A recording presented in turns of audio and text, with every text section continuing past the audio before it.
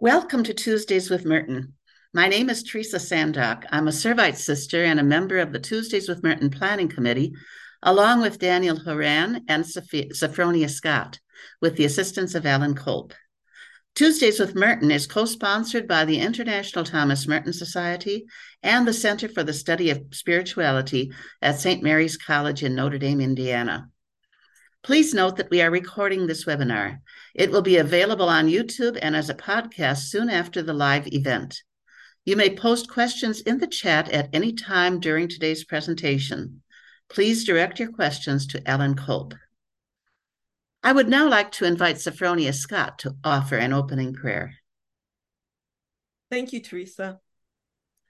I am going to offer two brief paragraphs from Thomas Merton's New Seeds of Contemplation.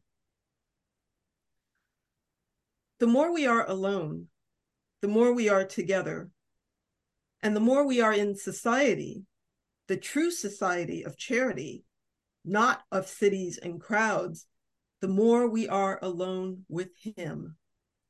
For in my soul and in your soul, I find the same Christ who is our life, and he finds himself in our love, and together we all find paradise, which is the sharing of his love for his Father in the person of their Spirit. Let us live in this love and this happiness, you and I and all of us, in the love of Christ and in contemplation. For this is where we find ourselves and one another as we truly are. It is only in this love that we at last become real. For it is here that we most truly share the life of one God in three persons. Thank you. Thank you, Sophronia. And now it is my pleasure to introduce Cassidy Hall. Cassidy is an author, award-winning filmmaker, podcaster, and leading voice in contemplative spirituality. She is the co-host of the Encountering Silence podcast and the creator of the Contemplating Now and Queering Contemplation podcasts. Her films include In Pursuit of Silence and Day of a Stranger. The latter is an intimate portrait of Thomas Merton, which I had the pleasure of viewing at the ITMS General Meeting at St. Mary's College last June. Cassidy currently resides in Indianapolis, where she is studying for her Doctor of Ministry degree. Cassidy has pre-recorded her presentation, and she will join us live for the Q&A session. Here now is Cassidy Hall speaking on Queering Thomas Merton. Hello, and thank you so much to the Tuesdays with Merton team for inviting me to join you today. And I'm just thrilled to have this conversation with you and to dive into what it means to queer something, what queer theory is, what queer theology is, and what it has to do with Thomas Merton. So as we move through this conversation together, I want to begin by talking about my journey into the work of Thomas Merton, how I first started reading him, what I was reading, and why it mattered in the context of my life. So I'll begin by saying that in 2011, I started reading New Seeds of Contemplation. And I was reading this book in between clients as I was working as a substance abuse counselor in Iowa. And my life at the time was in a particular situation where I was getting progressively burnt out at my job. I was navigating what it means to be a queer woman. I was exploring a lot about, and as I was reading New Seeds of Contemplation, this book was just incredibly meaningful to me at that time. And first I want to go back to the origin of New Seeds of Contemplation. So as many of us know, New Seeds of Contemplation was originally published as Seeds of Contemplation in 1949. So it wasn't until 1962 when the work was revised and expanded and also retitled, adding the new Seeds of Contemplation.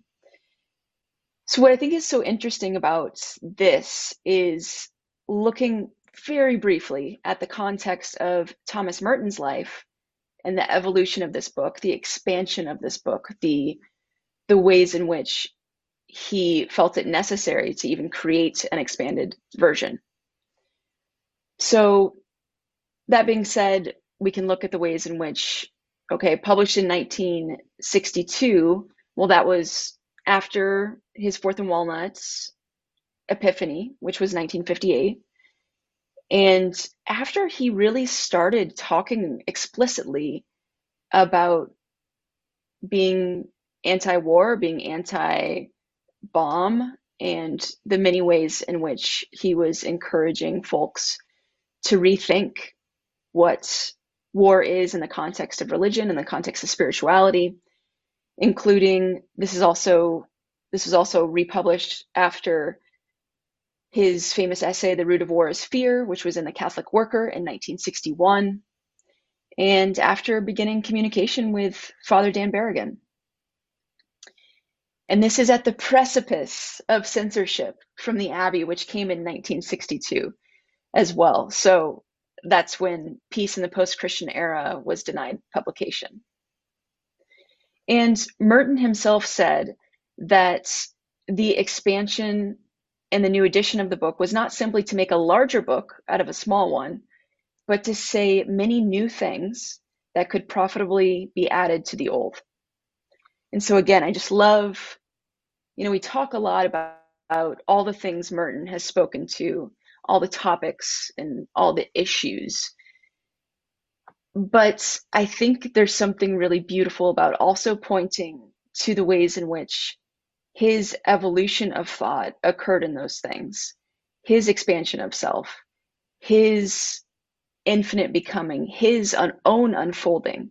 We saw a lot of his unfolding on the pages, right? And highly recommend this piece that is in a Merton annual, I believe, called Merton's Journey from Seeds to New Seeds by Ruth Fox. And that covers in great detailed specificity of the difference between seeds and new seeds. So I'm in my office at this seemingly dead-end job. My anxiety is increasing. I have my first panic attack. I'm navigating who I am and what I am to speak to and why am I here. And I come across the essay Integrity, which we find in New Seeds of Contemplation. And this particular portion just struck me like a bell calling me to prayer in the core of my being. And in that essay, he writes, many poets are not poets for the same reason that many religious people are not saints. They never succeed in being themselves. They never become the person or the artist who is called for by all the circumstances of their individual lives. They waste their years in vain efforts to be some other poet, some other saint. They wear out their minds and bodies in a hopeless endeavor to have somebody else's experiences or write somebody else's poems. So this was my introduction to the concept of the true self. And also, as we know in New Seeds, there's a lot of work surrounding the concept of the true self, what that is, what that means. And this led me to thinking, okay, this means something. And I want to go see the place from where this was written. Where did these words come from? Why are they so powerful to me? What's the meaning here? And with no plans and no expectations, really, I traveled to Gethsemane Abbey for a long weekend and completely fell in love with the space. Fell in love with the solitude, the spaciousness, the silence. Fell in love with the ways in which I could get in touch with who I was in that silence and solitude, and I could get in touch with making sense of some of the concepts like this that Merton was writing about. So to make a long story somewhat short, I came back from that long weekend back into my job, and I thought to myself, okay, that was amazing. Let me learn more about these Trappist monasteries. So I got on my computer, found out at the time there were 17 Trappist monasteries, and started reaching out to different monasteries asking about availability to come visit. And it worked out in such a way that I was able to then travel to all 17 Trappist monasteries, um, the end of 2012 into 2013, from the Redwoods Monastery of California to Spencer in Massachusetts. I drove and met with monks and nuns and talked with them about silence and solitude and contemplative life.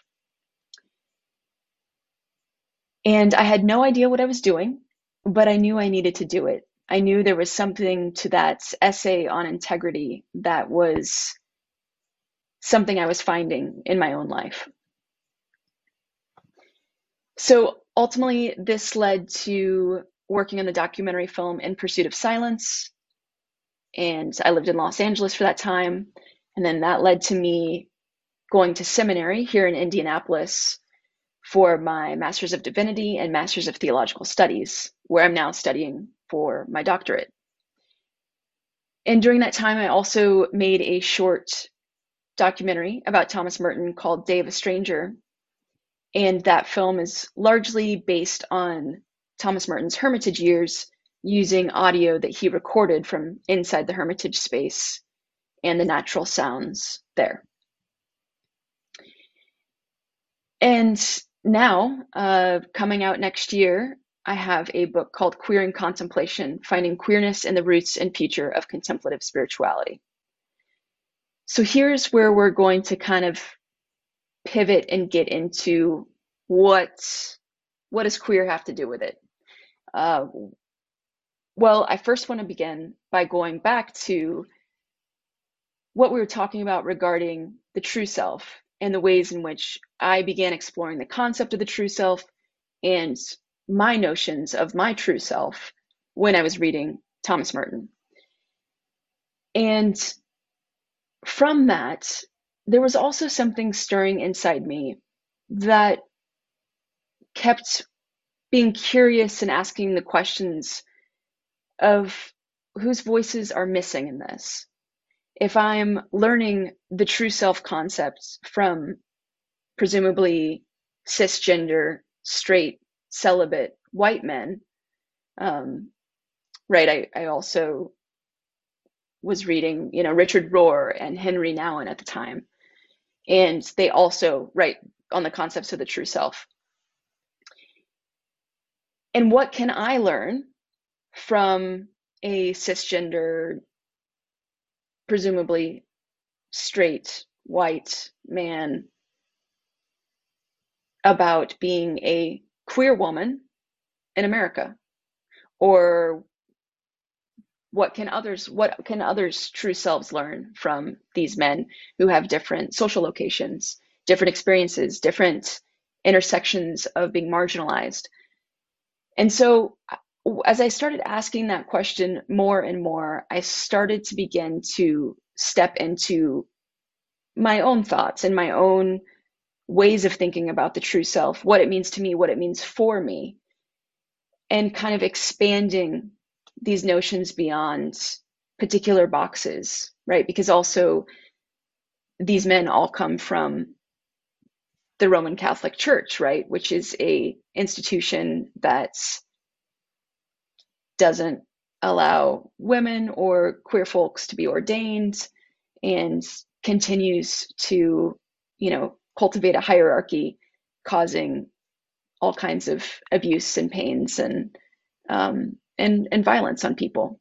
And that is not to say that, Protestant views and perspectives don't also perpetuate this. Obviously, this is a significant issue in many realms, many layers. The point is, when we only yield to an idea cultivated from someone whose social location is entirely different from ours, how can we truly understand that idea for ourselves? So for me, as a queer woman, and of course, every queer experience is different. So, for another queer cisgender white woman, it would be a different experience from my own. Okay, so what is queer theory and what is queer theology? So generally, the big point I want to get across is that queer theory is something that encourages us to look at things differently, to look through new avenues. It dismantles and takes down our traditional assumptions about things, specifically about gender, sexual identities, challenges traditional academic approaches, and fights against social inequality. So related to that, and this information is from Indiana University, by the way. Related to that, so when we queer something, queering is not always about imposing queerness on an area, but about utilizing these lenses of queer theory to imagine new, previously unidentified possibilities. So in this way, we can think about queering something as a way to see differently, a way to look differently, a way to be prophetic about possibilities. Queer theology, on the other hand, is theology done by LGBTQIA plus folks and their allies. And it's about seeing ourselves in those stories and recognizing ourselves in those stories. So when we bounce back and forth here between queer and Thomas Merton, so what does queer have to do with Thomas Merton? Well, when we understand queer as a word of resistance to the normative and the status quo, and when we understand queer as an invitation into being non-dualistic, to host infinite spaciousness, to host endless possibilities, we might be able to see the ways that queer lives in different aspects of our uniqueness or different parts of our weirdness or our aliveness or our ever becoming. And the Reverend Dr. Pamela Lightsey explores queer theory as a theory of deconstructing sexuality, normativity, and binaries.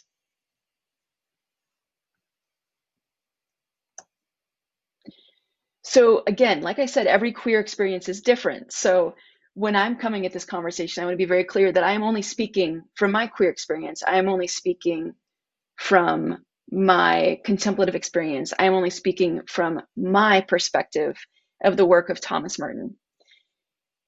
And what I mean when I say queer, well, queer is not just related to my sexuality, but queer is the way I tilt my head to look at the world.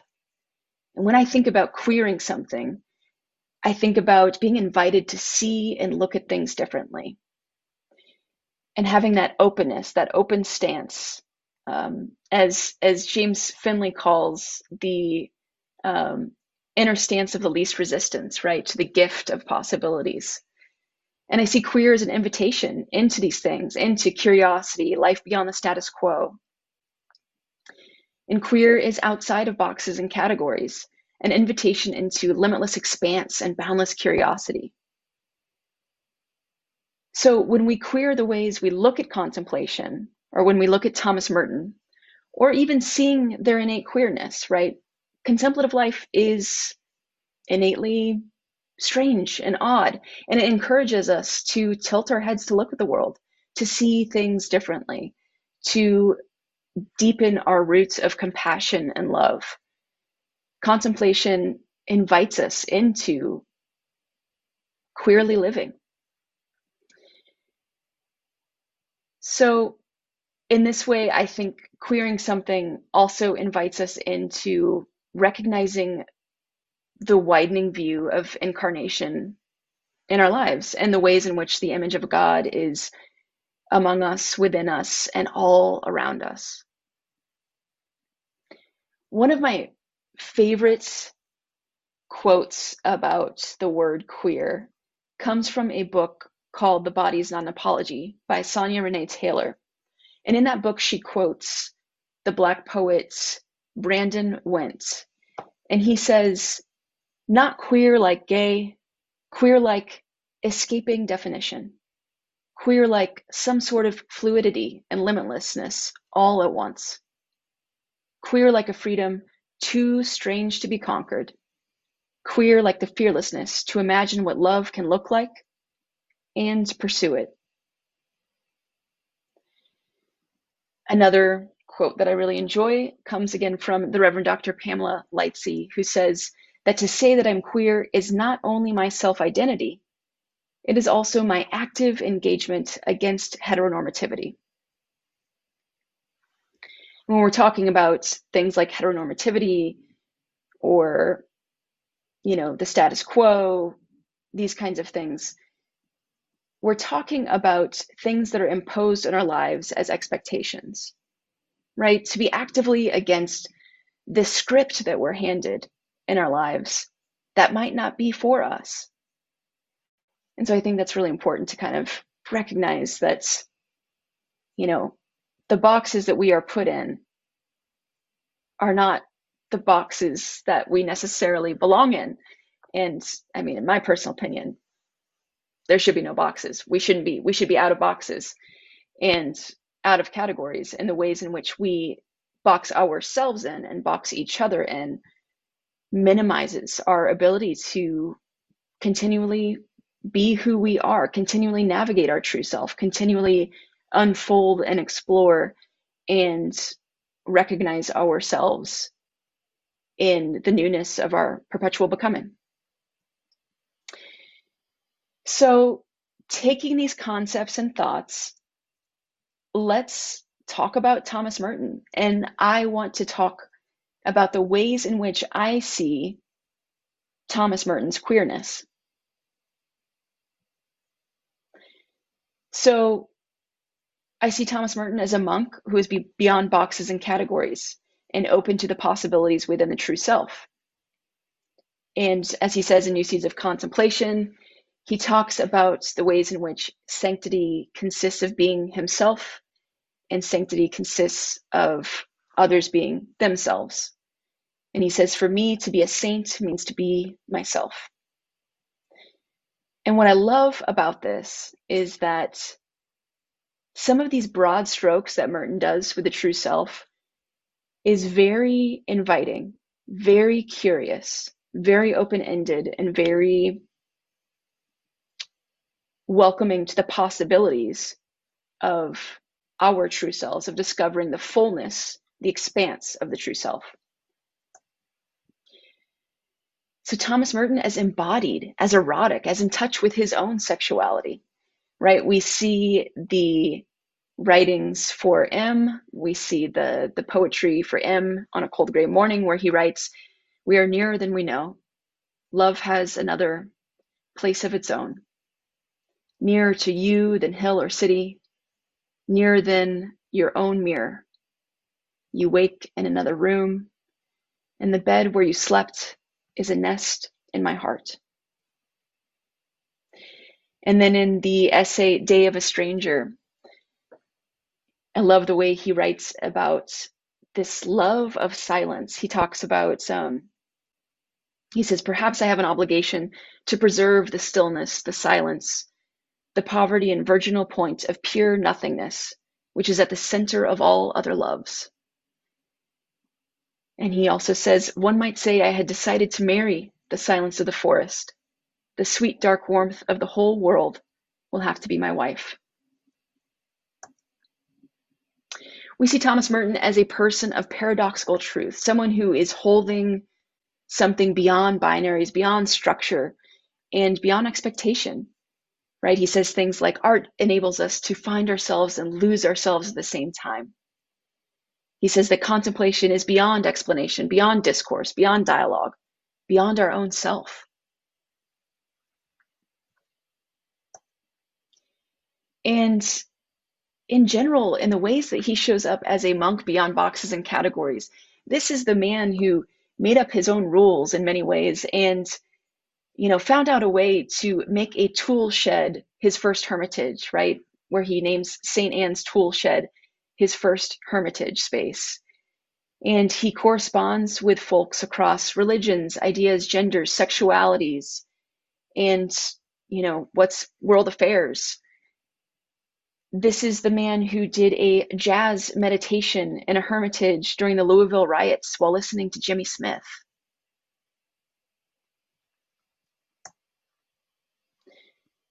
So what if we took all these things, right? What if we looked at Merton and his work as invitational, as expansive, as a model of possibility beyond the boxes and categories that we've put him into? What if we freed ourselves in the ways we look at Thomas Merton by releasing him from the bounds of Catholicism, from the expectations of being a monk or monastic life, or even contemplative life?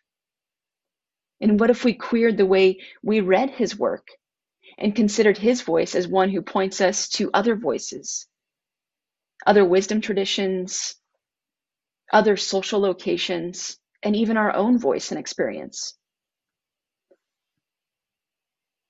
What if we allowed and honored the image of God to speak beyond the status quo about the many topics that Thomas Merton speaks to? In the film I did, Dave a Stranger, there's a couple quotes that folks always really come back to. And one of those quotes is about mysticism. And Thomas Merton discusses the mysticism of isness. And he says that the most crucial thing, at least for me, is the necessity to dig into what one is. A mysticism of isness, a mysticism of existence, a mysticism of accepting what is right here and now, right in front of your nose. And again, these broad strokes of true self are very invitational, are very open-ended, are very possible to the expanse of who you are, who I am. And I see so much of his work, in particular on the true self, as invitational work for all of us. In the film, he also says, I know in my heart that I do not need to be defined. I do not need to define myself. And yet, I have this allergy of definition. And Merton has shown us in his journals and other writings, and in this audio from the film, the ways in which he is still exploring himself. He was still allowing room and spaciousness for his own unfolding. He was still allowing himself to be outside of categories and boxes and expectations. And this quote is always very striking to me, and it's invitational. What is our allergy of definition? What are the parts or the pieces of ourselves that we hang on to where there's no room for expanse, growth, or evolution? And in that way, what parts of myself, what parts of yourself, what parts of ourselves are calling to be queered? And what thoughts about Merton or contemplative life are longing to be queered?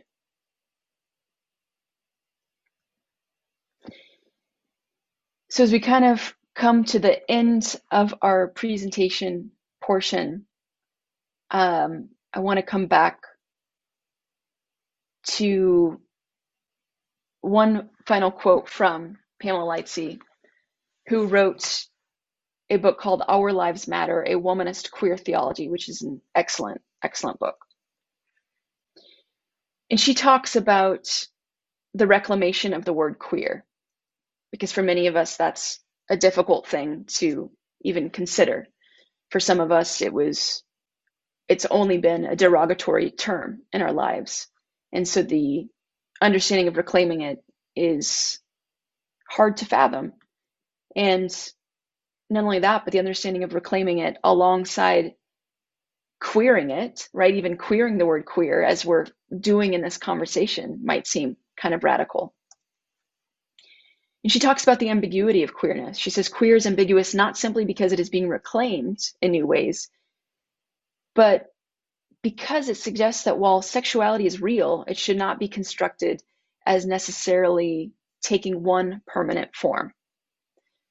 So to identify as queer is to assert a type of fluidity in life, particularly sexuality.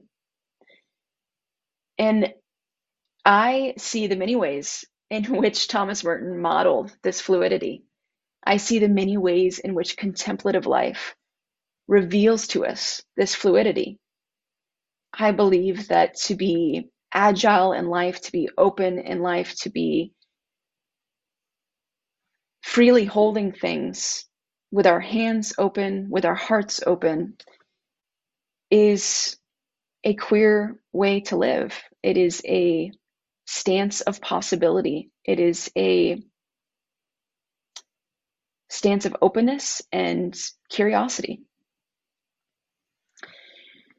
So if any of this interests you and you want to talk more about it, first of all, I'm excited for our Q&A portion, but I also want to say that I am happy to discuss this with anyone. And I am currently doing a podcast called Queering Contemplation, which is hosted by the Christian Century. And you can find that wherever you get your podcasts. And I am interviewing scholars and queer clergy and folks who are just reimagining what queerness is in the context of contemplation and the context of contemplative life. And then my book, Queering Contemplation, Finding Queerness in the Roots and Future of Contemplative Spirituality, will be out in May of 2024. And you can scan that QR code to find a pre-order link. That will also take you to my website, CassidyHall.com, and it will also take you to the podcast website. So, finally, as we begin in some of Thomas Merton's early writings, I also want to end with some of Thomas Merton's early writings. And that is what he shares in the Latin at the end of the 7-Story Mountain. And that is, this may be the end of the book, but not the end of the searching. It is my hope that this is the end of the presentation, but may it not be the end of my searching, of your searching, of our searching for our true selves, for our own unfolding, and for our continual becoming. Thank you. Wow, Cassidy, that was pretty amazing. You leave me breathless. So, thanks, Alan. Yeah, thank you for 2 or 3 things that I want to enumerate, and then I want to jump into some questions and conversation with you. One, just thanks for helping us understand and become functional with the word queer. I can imagine many of us on the call simply don't use that word for whatever reason, but I think your ability to use it to be really clear helps us both to understand it and become functional our own way. So I really appreciate that. Also, thanks for personalizing your own journey around the word. It gives us a sense of how you're doing it, and there's nothing probably better than hearing a story, and then this one is an embodied story, which is appropriate, that really shows us how to do it. Reminds me, I just recently finished up a series on the incarnation, and Kathleen Norris has a wonderful line about, well, the incarnation is better off shown than told about. That way you get the real sense of its power. And she imagines, wouldn't it have been interesting had Mary decided to write a treatise or issue an essay on the incarnation? Yeah, no, it was more interesting that she just had a baby. So show, don't tell. And third, I don't know whether to thank you or not on this one, but thanks for the challenge of the presentation. It was not only about you and queer, but you wound up actually challenging me, and I imagine feeling like challenging others. So I appreciate that. To jump into question and conversation, I want to use one by Monica Weiss to start with. You know, a friend of both of us. She says the early use of queer was seen as a pejorative term for members of the gay community. You've chosen to explode that meaning and broaden it to the kind of awareness that Merton and several other mystics advocate. You want to comment on this? Yeah, I mean, I think I addressed that a little bit in the presentation with regards to the word being reclaimed, right? And referencing the scholarship of Pamela Lightsley and the ways in which, you know, the word being reclaimed is not only taking back power, but also a way to, yeah, step more deeply into oneself. And I think, right, we don't see that happen with every pejorative or negative word that's used against people. So I think it's particular words, right? Like queer being reclaimed is a particular choice. There are other pejorative words about queer folks, about LGBTQIA plus folks that are not being reclaimed, right? And perhaps that's for a reason. But I think queer has a unique. I also like that. What did she say about mystics in there? Uh, Something about you've chosen to explode that meaning and broaden it with a kind of awareness that Merton and several other mystics advocate. Yeah, yeah, and I think, you know, speaking of queerness, I think there's a lot of queerness in mysticism. So I appreciate that she said that, because I think that mystical expression, mystical encounter, mystical experience is another invitation into the weirdness, the oddity, the strangeness, the ways we see life differently, right? The mystics fall in love with trees. So that's, I won't go that angle, but ultimately, queer being reclaimed is a way to step into our power, step into the power of and control of one's narrative. One of the things I was aware of, and I want to ask you about it, is as I was listening to you talk, we get queer, we get queerness, which are nouns, but queering or to queer, you were using it as a verb.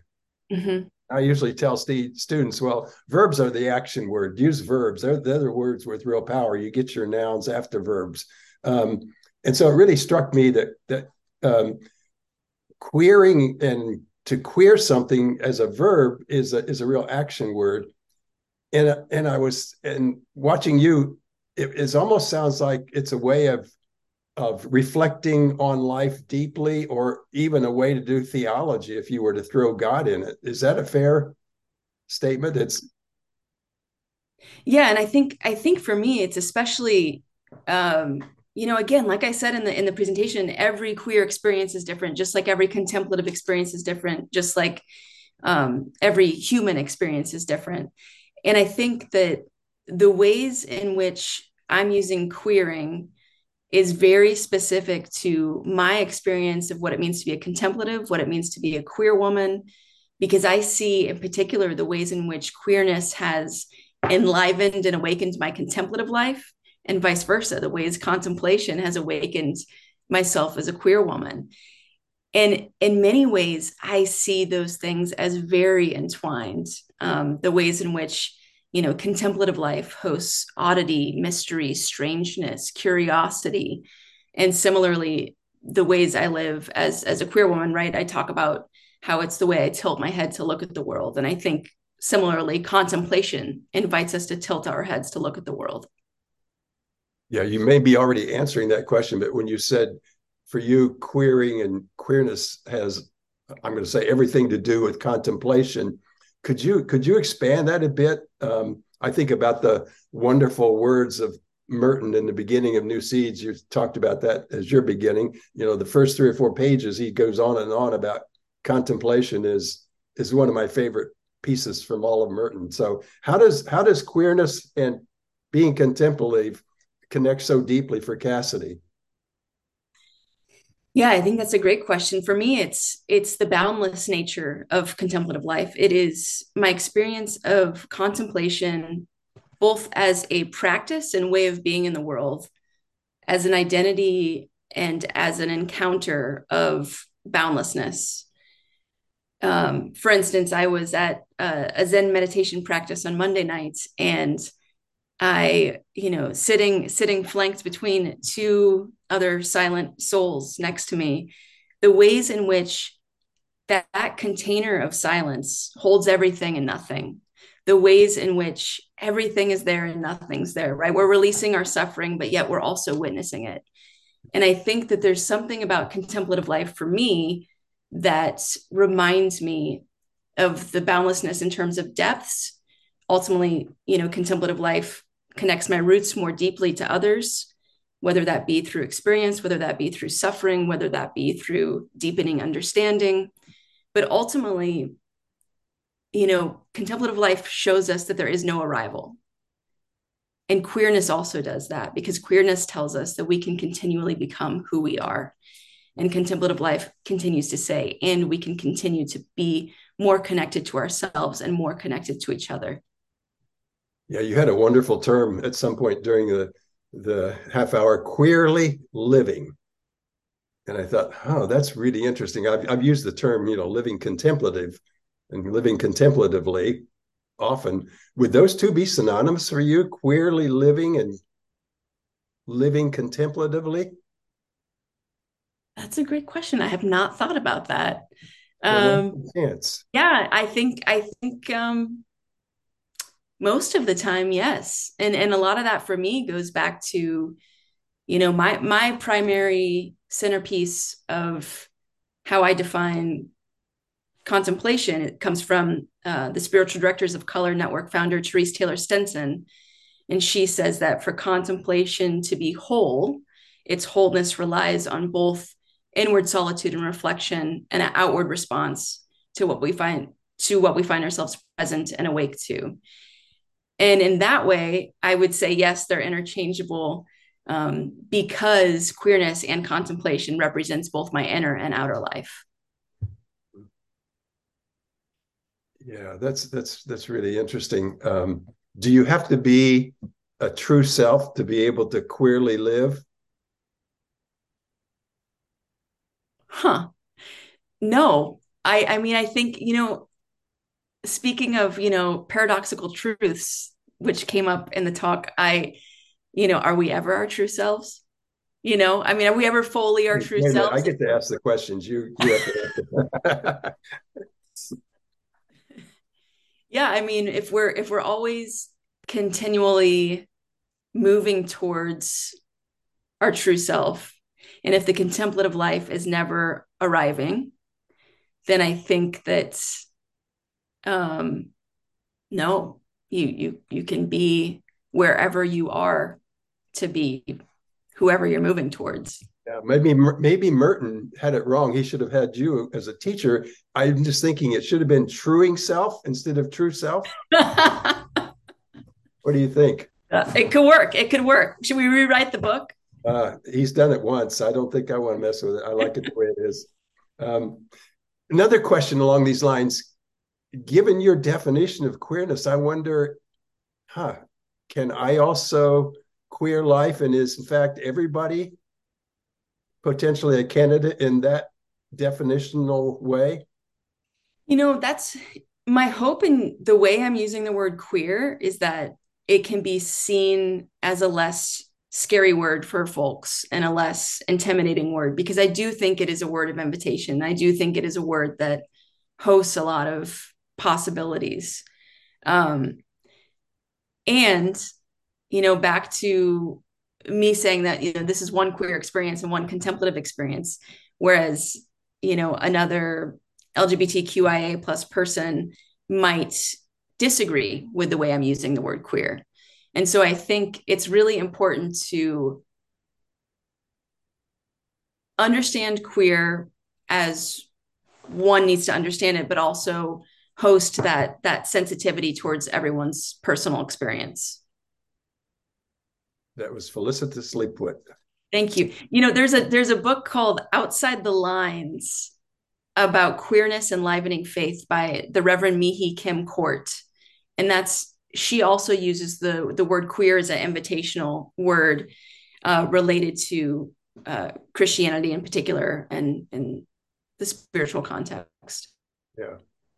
Yeah, I'd like to explore a bit now with you. I'm going to change directions a bit. Sort of where God might be in all of this. Yeah. I'm interested in, as you were talking, one of the questions I noted to myself as I roll along is, how is queer related to prophecy and prophets? So I'm interested in whether, well, maybe your reaction first. Let's start with that. Do you see any relationship, particularly to the prophets and the prophecy? Related to queerness? Yes. Yeah. So, I was in a class today and we're talking about autoethnography and the ways in which our personal stories can, enliven and awaken research methods and these kinds of things. That part's not particularly interesting. The interesting part is that when we tell our own stories, because we are the experts in our own stories, when we tell our own stories, we give each other the gift of widening incarnation. When we don't tell our stories, when we don't share our experiences, we also limit the vastness of the sight of God. And so in that way, I think it's of course it's not just queerness that can be prophetic, but I think in that way, our stories and expanding the image of God, speaking more into that over and over and over again as we share our stories can reveal God, and in that way be a sense of prophecy. But with regards to we were talking earlier about the prophetic nature of speaking and seeing beyond what is here. And so not just related to the image of God, but also being able to see and speak beyond the status quo, beyond heteronormativity, beyond patriarchy, beyond the things that keep us kind of in a cyclical, stagnant way of being, that don't actually expand our horizons to things like communal care or liberation and the ways in which we're all interconnected. Yeah. Yeah, I'm going to invite my friend and your friend Sophronia in. She's going to be participating in these Q&As and is going to ask one now. I'd like to turn us into a trio if we can. Sophronia? Yeah, thank you, Alan. So a few minutes ago, I think I heard you talk about a kind of dichotomy between a silent solitude presence versus being out and engaged in the world. And it seems to me, and if I'm hearing that right, do you think Merton would have lived that way had he had lived, breaking these boundaries of what a monk's life was supposed to look like and living in these two different spaces? Yeah. I love that question. And yes, I do. And I think, right, he modeled that for us verbally and mentally on the page, because essentially he was speaking to many things, but he wasn't physically present, like on the streets at a protest or something like this. But I do think that was the momentum of his life. I do think that would have eventually led that way, because I think the ways in which he spoke to those things was unlike a lot of other monastic writing we see. And I think that he was particularly attuned and curious about what full engagement meant for him. And I think that's also what the Buddhist monks were sharing with him when he was in Asia on that last trip, encouraging to view his presence in the world more broadly. Yeah. And that restlessness, right? That restlessness we see in him that just follows him everywhere and will not let him go. Was the early Thomas Merton the kind of guy you would have picked up as up for this queering living, or did he, somehow get there so that you would say, now he's doing it in a way that I resonate with? I mean, certainly by the new Seeds of Contemplation. You mentioned the first version of that one, Seeds of Contemplation, but you know, when I think about Seven Story Mountain, I don't know whether I think about the queering of Thomas Merton yet, but I'd rather hear you talk about it. Was there an early Merton that didn't quite qualify yet? So I would what I would look at for, like, let's say, the younger queering of Thomas Merton, I would look at his poetry. I think the ways in which he was playing with words, the ways in which he was looking at things differently his whole life, and the ways in which he engaged. I also think about his letters with Robert Lax, and I think about how goofy and strange those letters were, and how beautifully playful and curious and odd. They looked at things differently. They were creatives together. And I'm not talking about Merton's sexuality, and I'm not making any speculations about that. What I'm saying is that he always hosted an oddity about him, a strangeness about him, a uniqueness about him that I could that'd be a fun project to do, is queering Merton throughout the years and kind of pointing to some of those ways in which he showed up like that. Yeah. Well, do it. I'd read it. Okay. Deal. Here's a question that comes from Hugh Turley. It's a fun, playful question as I read it. Do you think Merton could be the patron saint of queer? And why do you think the monks at Gethsemane do not support his canonization? That's a great question. Um, I mean, I think that's a very fun question, and I think that probably a person who identifies as queer on all levels would be more appropriate for that role, perhaps, in terms of them identifying as queer in terms of their sexuality, as well as the ways in which they live their life. Probably not a white guy who's Catholic, as I heard you. Maybe not, but Yeah. And another question or comment from Patricia Conley. In the old days, before queer was used in sexuality terms, it was used as meaning odd, as in he's a queer one or an odd one or different. Do you have a sense of when it moved from that, which probably many of us who are old enough think, yeah, that's kind of the way it was used, to the way it's being used now in a sense more engaged, creative way? I don't. And as an Enneagram 5, I will not speak to that if I do not know any facts about it. But I will say that I appreciate you saying that, because I do need to research that, because I am also engaging the word in that way, because I am claiming my weirdness and my oddity and the ways I show up in the world as strange. And I think it's beautiful and wonderful. And I think we all should embrace those parts of ourselves. So I appreciate that, because it's making me recognize the ways in which the word is being reclaimed in a multitude of ways. And here's a good one from our friend Chris Pramuk. Can you share a bit about your doctoral studies? You've gone from counseling to ordination to filmmaking to diving even deeper into theological studies.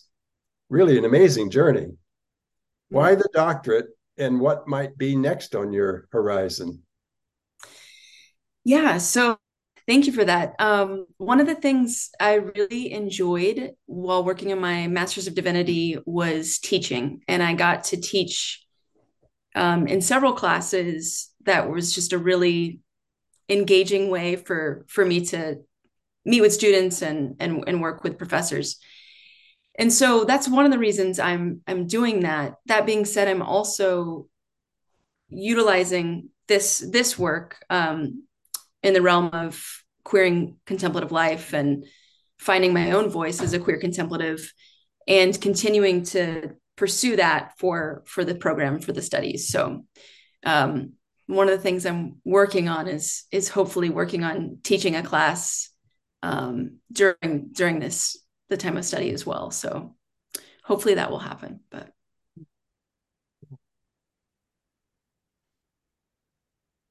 anything else you'd like to ask Sophronia?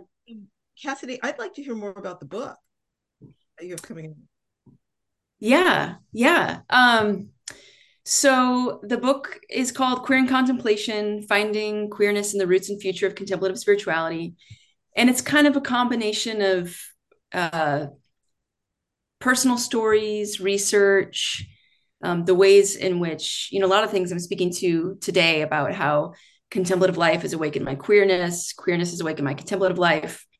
Um, and I talk about things like queering silence, queering the deserts of our lives, the desert experiences, the ways in which queerness can be an advocate and a tool in those barren moments to help us see a way out, to help us, tilt our heads in order to understand where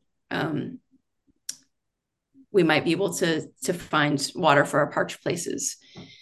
And queering mysticism and talking about the ways I see mysticism as innately queer. Again, mystics fall with trees, the embodied writings, so many mystics. I'm thinking of Miguel H. Diaz's book, Queer God de Amor, which is a book that talks about the queerness of the writings of St. John of the Cross.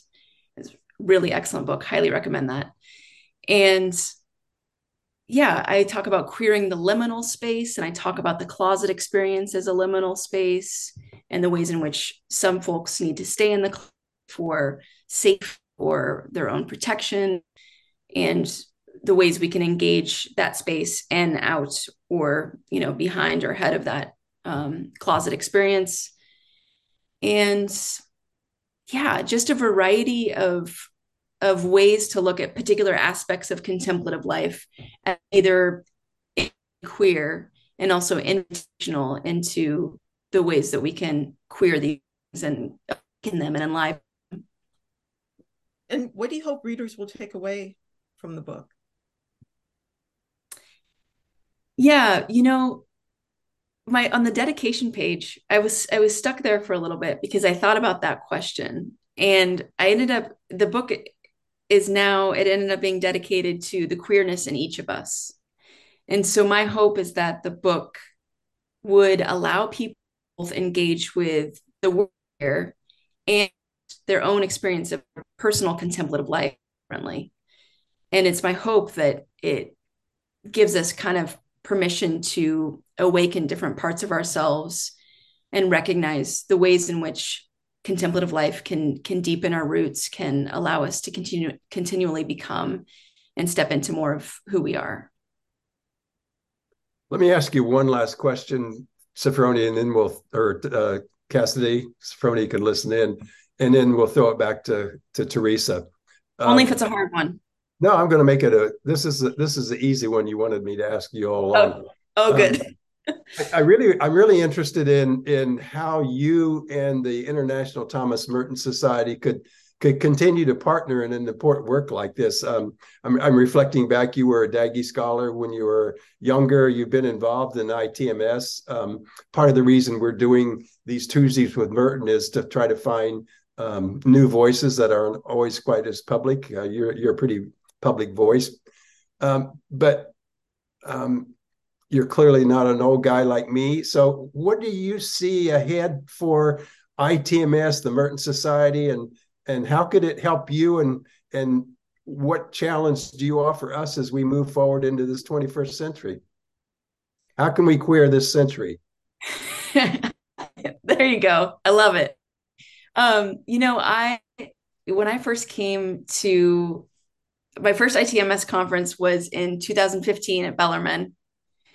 And our president, Chris Pramick, who I always call out on this every time I see him, gave an incredible talk. And I wish I could remember the title, Chris, but I think it's something about God accompanying persons. And in that talk, I'm sure Paul will toss it in the chat right away because Paul's always on that. In that talk, Chris really invited and evoked a conversation, I think, that started then between the society. And that talk was about LGBTQIA people in particular. And it was really, really powerful and really, really meaningful to be in a room of scholars and, you know, just willing to learn and eager, curious.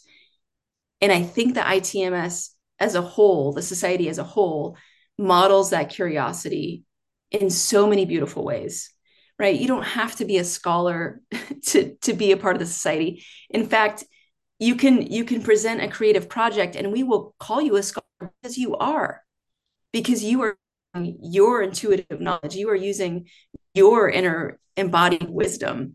And I think what's so beautiful about the society is that in many ways it is pretty queer, and beautifully it is so focused on the importance of relationship and friendship and care and getting to know each other so that we do widen our view of incarnation. And I think that I have a lot of hope for the society, that it's something I could not imagine not part of. It's been an incredible support, and I particularly, there is no other conference or group I'm a part of that truly honors the vastness of what scholarship is.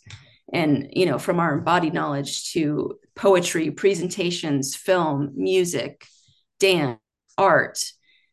And I think that that's really, really honoring of what it means to see each other, what it means to friendships, and what it means to queer Thomas Merton.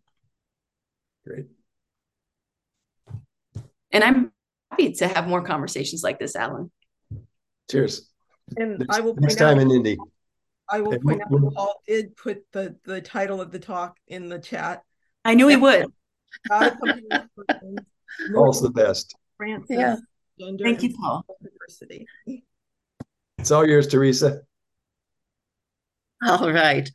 Well, thank you, Cassidy. I was just enthralled by the title, and I had no idea where we were going to go with it. You touched me very deeply, and I could tell from the comments and the questions that you touched a lot of us and expanded our horizons, queered our horizons, I guess I could say. I want to thank Julia Feder. You didn't see her today, but she's been behind the scenes, like the ghost in the machine. She's from the Center for Spirituality, for the Study of Spirituality at St. Mary's, and she provided the technical support for today's presentation. Alan Culp always does such a beautiful job moderating the questions, and today was accompanied by Sophronia Scott, and they make a great duo when it comes to the questioning. So thank you both so much. Bob Grip is the person who posts the webinars on YouTube. He's so good at that, and he's so good at getting it out very quickly. So you can tell your friends it'll be there probably tomorrow. Mark Mead does the same by making these presentations available as podcasts. You can find links to the recordings of previous webinars at merton.org/ITMS. And now I am so very excited to announce the very first annual Fourth and Walnut Lecture featuring Ilia Delio. She's going to speak on Merton's Christophany and the Second Axial Monk. Ilia is a Franciscan sister of Washington, D.C., and an award-winning theologian, specializing in the area of science and religion. The event will take place on Tuesday, November 14th at 7 p.m. Eastern Time on the campus of St. Mary's College, and will also be live streamed. Please note that this event will start an hour earlier than usual. For more information about this wonderful opportunity, go to the website of the Center for the Study of Spirituality at St. Mary's College, or the website of the International Thomas Merton Society. Thank you for joining us today, and thanks for continuing to spread the good word about Tuesdays with Merton. So now, goodbye, stay safe, and we look forward to seeing you next month in person or online.